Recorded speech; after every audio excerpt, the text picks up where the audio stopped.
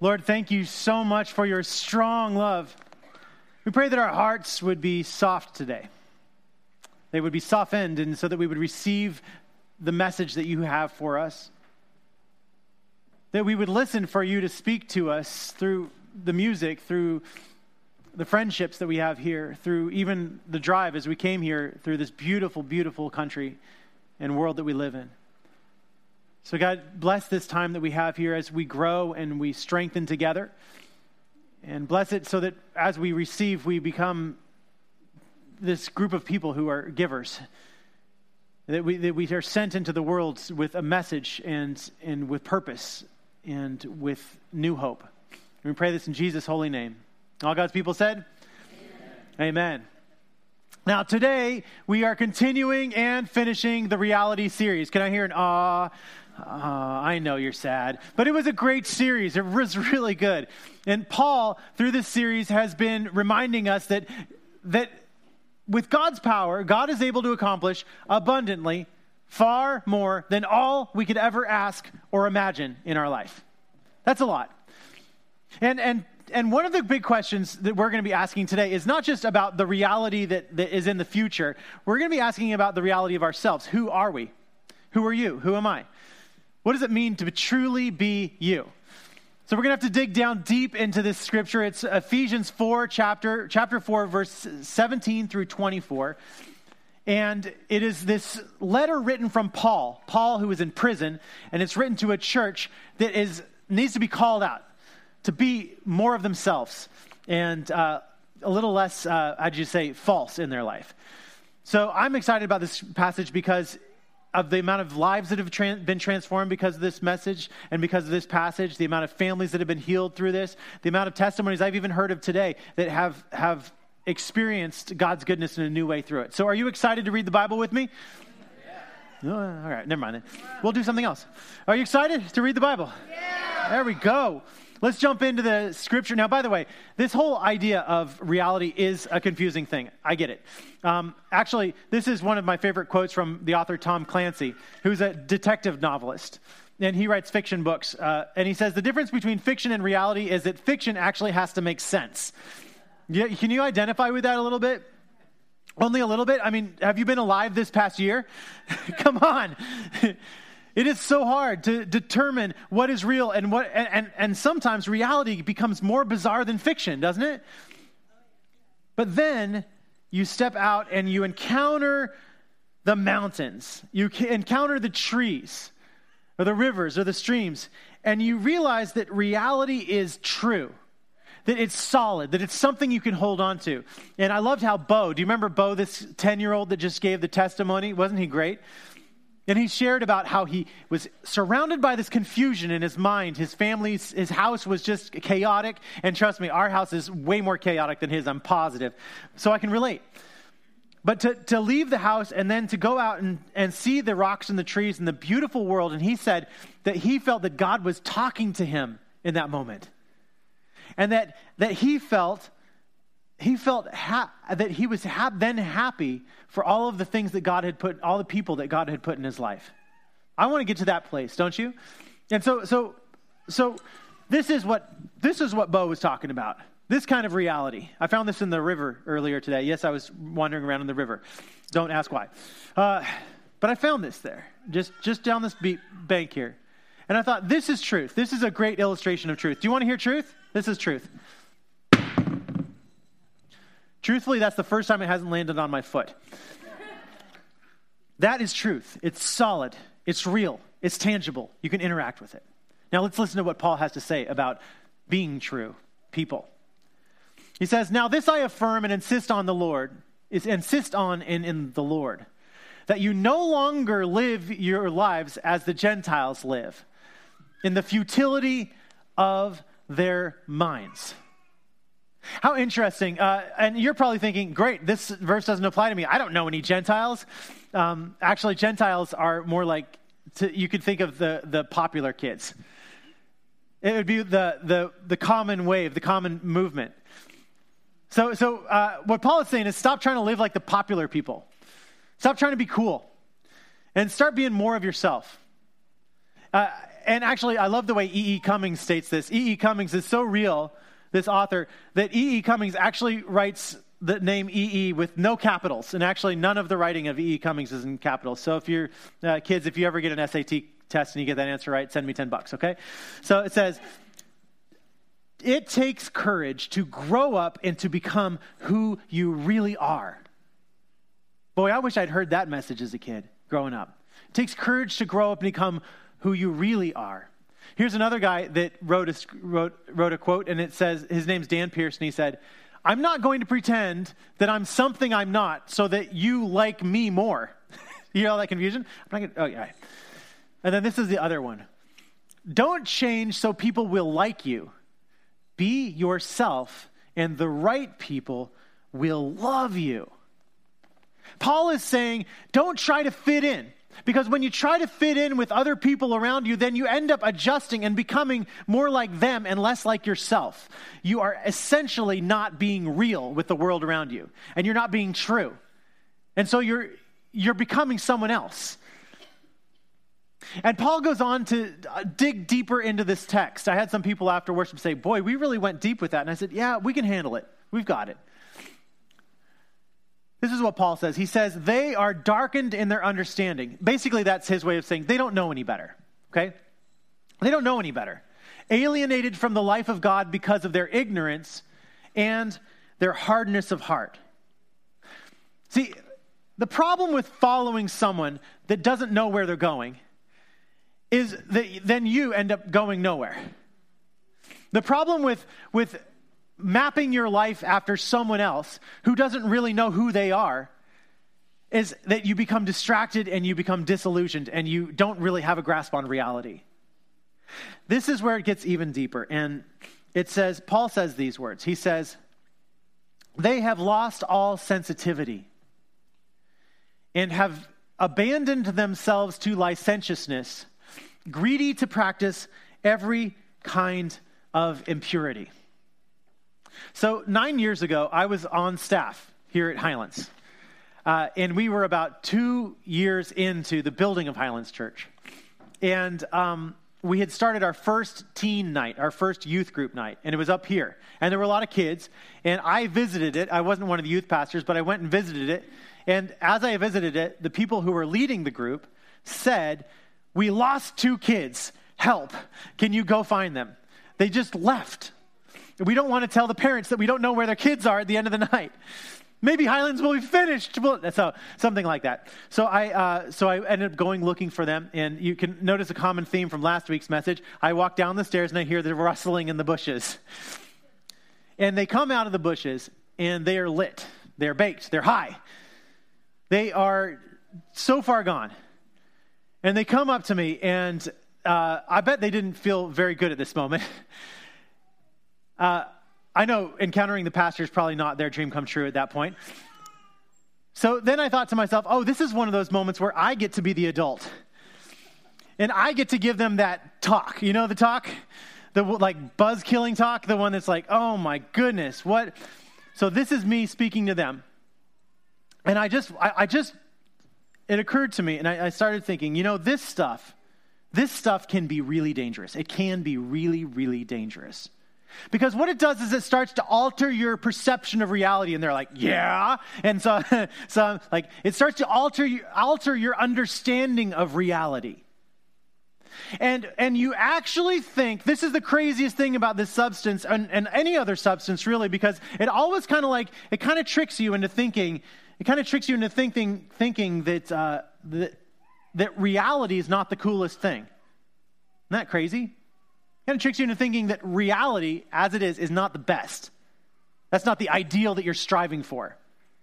And what it actually does is it makes you think that if you want to be really rebellious and you want to be really countercultural, you're going to go this direction. You're going to be high, for example. And I said to them, wouldn't it be, don't you think that the one thing that the man, whoever that is, the man would really want you to think is that the best way to spend your revolutionary, radical energy is by getting completely baked out of your mind. And to do that through all of those years when you have so much passion, so much energy, so much ability to affect change in the world, and you basically just smoke it away. Because then you would be no challenge to the man. You'd be no challenge to the culture. You'd be no countercultural influence. You would just be benign. You wouldn't make any impact on the world. Isn't it interesting that people who advocate for casual relationships, I'm being delicate here, casual physical relationships, people who advocate for that would say, oh, you're being more in tune with your emotions. You're so much more free of a human being. But actually, people who experience that and who engage in that on a regular basis, they end up losing touch with their emotions. Have you heard of people who've been on drugs or have been in those kinds of experiences where they talk about life becoming numb? Where they start to become detached from reality and the relationships are not deep at all. They're frivolous.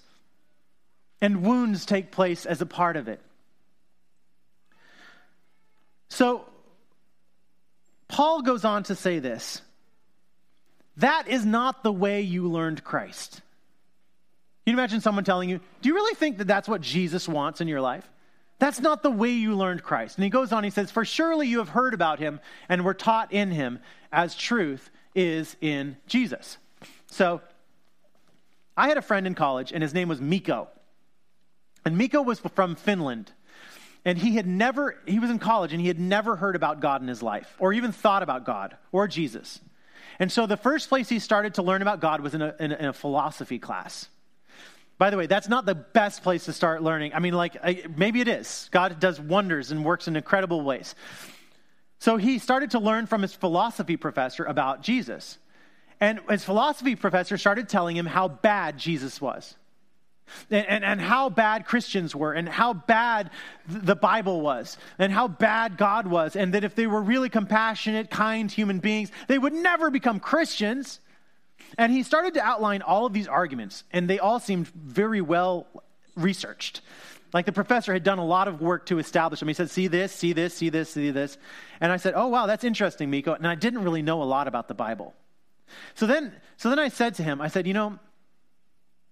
that doesn't sound like Jesus to me. I mean, I'm a Christ follower. I follow Jesus, and that is nothing like Jesus. It doesn't smell like Jesus. It doesn't talk like Jesus. It doesn't act like Jesus. It doesn't look or sound. Okay, have you ever heard of the term, if it looks like a duck and it quacks like a duck, what is it? It's a duck. So imagine this. Someone starts saying, I've got this being I want to tell you about, and it walks on water. It catches fish, and it has the ability occasionally to fly through the air. And you think, oh, wait, this person might be talking about Jesus. And then they say, and occasionally it quacks from time to time, not sounding like Jesus. The little ducklings follow it around a little bit. But when you said ducklings, okay, you're talking about a duck. People all the time start describing Jesus. They say, oh, this is who Jesus is. And they start to unpack who Jesus is to them, and you realize they don't even know who they're talking about. They're talking about someone completely different, way off the map. That's not who Jesus says Jesus is. So this is what I did. This is a tip if you are exploring faith right now. Go to the library. I told Mikko, I said, go to the library and pull out the Bible that has the red letters in it. And all the red letters are the words of Jesus. Now, you don't want to stay a red letter Christian, as they call it, forever, but it's a great starting point.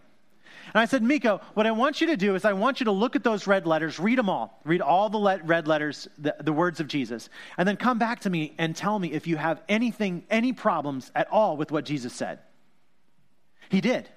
He read it. He's a good student. He was from Finland, I guess. So he came and he read it and he said, I think I get it. See, he started to have a foundational understanding of who Jesus was. He was starting to encounter the truth of Jesus in his life. And it was this rock that was being formed.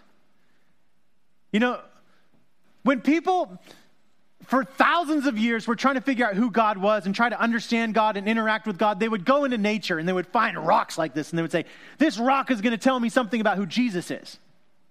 And then they would go up to a tree and they'd say, this tree tells me a lot about, not Jesus, they would say about who God is, because they didn't know Jesus at the point. So this mountain tells me a lot about who God is. And they're right. It does. So does the rain. So does the wind. God is speaking to us all the time through those things, and we can grow a lot in those ways. But then Jesus came, God incarnate. Jesus, God, God, Jesus, same thing. Jesus came in human form, and he appeared to us, and suddenly we were able to see who God was in human form. Basically, a human being that was able to be as real about who he was as the rocks and the trees were real. Can you imagine that, to be as real in your life as the rocks and the trees are as real in their existence? To shout, that the Bible says that the rocks and the trees shout and proclaim the goodness of God. You know, that's what would happen in your life. If you were just real, if you were just absolutely 100% real with your neighbors, with your friends, with who you are, about who you are, you would just begin to shout and proclaim the love of God in the world. That you couldn't help it. That's just what you would do. I love Paul's message. You know, some of the best spiritual growth that is happening in this church right now and every Sunday is downstairs in the children's ministry. And a month ago, when I came here to preach for the first time in a long time, my wife and I drove away, and we said, that was an amazing Sunday. And our 3 kids were in the back seat. And we turned to the kids, and we said, hey, what did you learn in Sunday school? And by the way, Kathy is here, and she's the one who taught our kids that day. So I want to give you a big up on this one. This was so big. Olivia says, we learned about Jesus. Okay, you think that's not a big deal. My wife and I, we turned to each other and we literally leapt out of our seats. Our kid just said that she learned about Jesus today in Sunday school. It was the coolest thing to us. Because you know what we knew? We knew that there was a foundation of who Jesus was that could not be shaken. As Jill said earlier, it's unbreakable. This is the strong love of God. And that she would have that with her forever for the rest of her life. And if anybody said, hey, that's Jesus over there, she'd say, I don't think so. When I was a little girl, I was in Sunday school. They told me who Jesus was, and I know who Jesus is. Unshakable, unbreakable foundation of truth. Truth is in Jesus.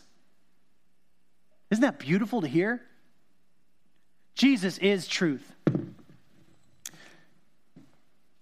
Now listen to how Paul continues in the scripture.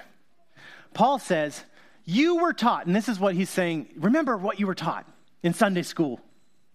You were taught to put away your former way of life, your old self, corrupt and deluded by its lusts. You see that? And to be renewed in the spirit of your minds. And to clothe yourselves with the new self, created according to the likeness and image of God, in true righteousness and holiness. You ever hear someone say, that is so righteous, dude?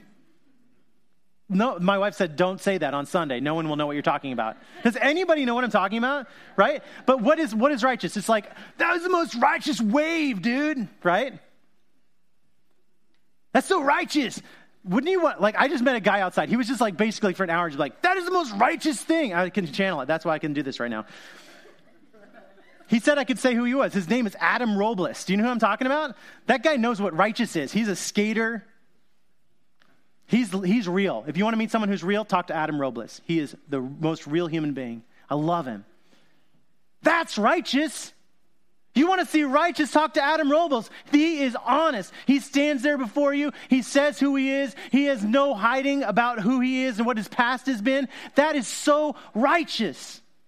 That's what the rocks and the trees do. This rock doesn't hide its brokenness. It's right there. That's real, right there. This rock has a story to tell. I used to love going on backpack trips with geologists. You know what they could tell you? They'd look and they're like, the story behind this rock is that it was amazing. Is your story that transparent? Or are you hiding it? Are you trying to be like somebody else in your life? Or are you willing to stand up and say, here I am, I can do no other? That's what Martin Luther said. Not Martin Luther King Jr. This is Martin Luther from the Reformation 500 years ago. They were going to kill him because he said, Jesus Christ, anybody can talk to Jesus. They were going to kill him for that. But he knew it was truth. He knew that anybody could go into their bedroom or on the top of a mountain. They could just start talking to Jesus. They didn't need a priest. And they were going to kill him for that. And you know what he said? It's truth. Here I stand. I can do no other. Isn't that awesome? He stood in a courtroom and he said, sorry, dudes, I can't tell you anything other than truth. That's just what it is. I want to be like him. I want to be like Adam Robles, who's so honest.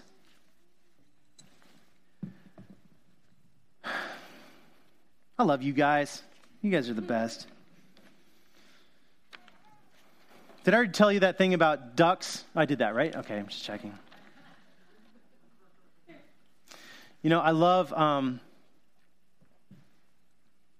of the things about taking off the old self and putting on the new self, that idea, it's actually a psychological term. Now, this is the idea. When you're a little baby, all you think about is that you're connected to mommy and daddy. And as you grow up, you become more of an individual. You're able to go out on your own. You can go check out the world. And actually, there's this one point when you grow up and you start to say, Mom, I don't really think like you do. Do you know that? You did it as a person, or you're thinking it and you're like, I wish I could say that. But there will be a time and you'll turn, Dad, I don't really have the same opinions as you do. That's called individuation. It's when you start to put off the old self. But the problem is, a lot of times when people do that, they end up putting on the new self that is this fake self that's created by the people they're surrounded by. And it's culture. And it's whatever you want to call it. It's following the cool kids in school or whatever it is. It's that thing that, you need Paul in your life saying, that's not what you learned about Jesus, and just so matter of fact. Jesus wouldn't do that. So what happens is Paul says that Jesus Christ is in our lives. So we don't need to map off of our parents anymore, and we don't need to map off of, some of you need to map off of your parents, but for the older people, you don't need to map off your parents anymore, and you do not need to map off of the culture. You don't need to be the sponge. What you can do is you can actually map off of Jesus Christ himself. You can go into the red letters, and actually by a strange thing, we call ourselves, Jesus calls us his hands and feet. This is the body of Jesus. And so when you're in this space, at least theoretically, you should be interacting and hearing God's voice and God's goodness in your life, and you shouldn't be taken down a dark path in your life. You should have the loving arms of Jesus around you saying, walk with me. I want to be real with you. Now, I think I would be shortchanging you because I was going to leave this whole section of scripture out, but I'll just tell you it in one sentence or two sentences. But Paul keeps talking about what it's like to be real and true. And do you know what he says?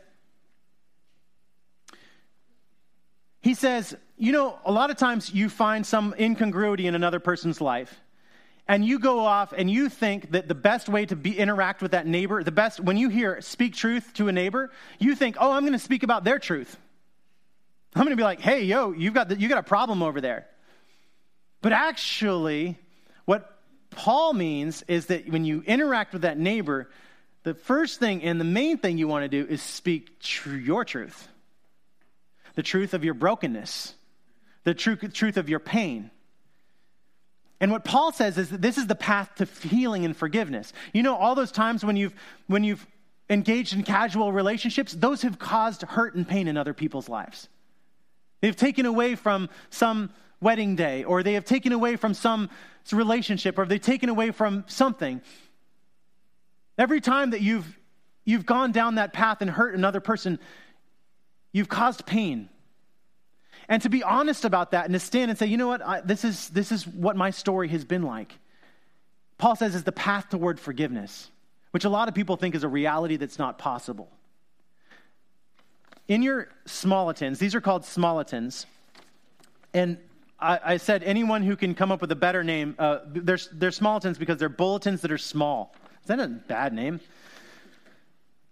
You can have this rock if you can come up with a better name of that.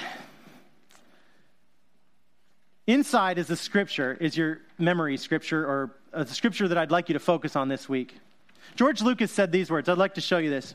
George Lucas said, you know who George Lucas is? Do you know a movie that he made by any chance? Star Wars, yeah, exactly. What other movie did he make? Does anyone know? Indiana Jones? Did he make any others? Anyone know? No, just those two. Just those two. Wow, serious? That's weird. He should make more movies. Okay, so this is what he said. Always remember your focus determines your reality. Okay, so George Lucas, I think, is a great example because when George Lucas lived in San Francisco, he was surrounded by these big kind of like cranes that would lift up cargo and lift them up onto the ships. Have you seen them on the edge of San Francisco? Don't they look like those big robot things from Empire Strikes Back? Like, he didn't get that shape out of nowhere. You ever been to the Redwood Forest and noticed the name of the Indians that live in the Redwood Forest north of San Francisco? They're called the Miwok Indians. Isn't that crazy? See, George Lucas was the one who was able to focus on reality, and he was able to create more than you can imagine, and powerfully impact people's lives through interesting messages.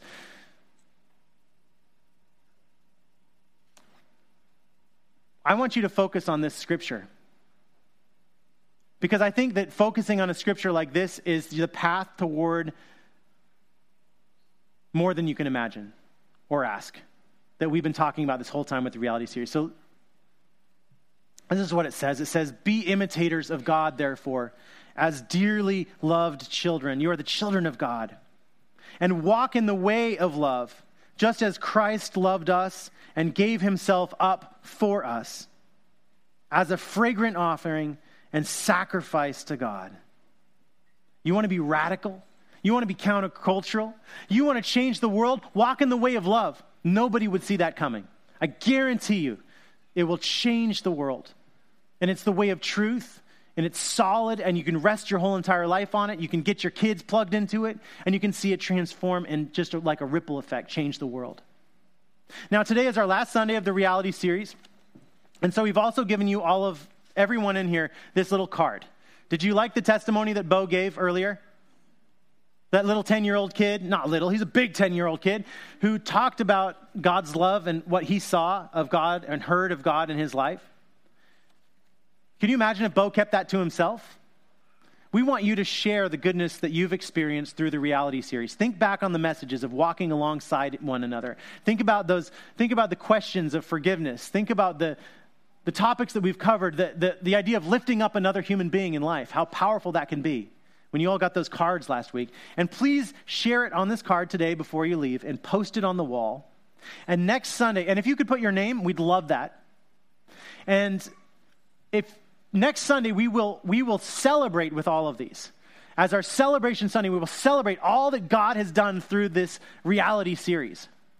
And if you are brave enough, if you have the courage, like E.E. Cummings says, or the courage to be who you are before the whole world, then we would like you to be videotaped after the worship service today, to share how God has moved in your life, to share the goodness that you've experienced, share the truth of the reality of who God is to you, and how you've understood God more through this series.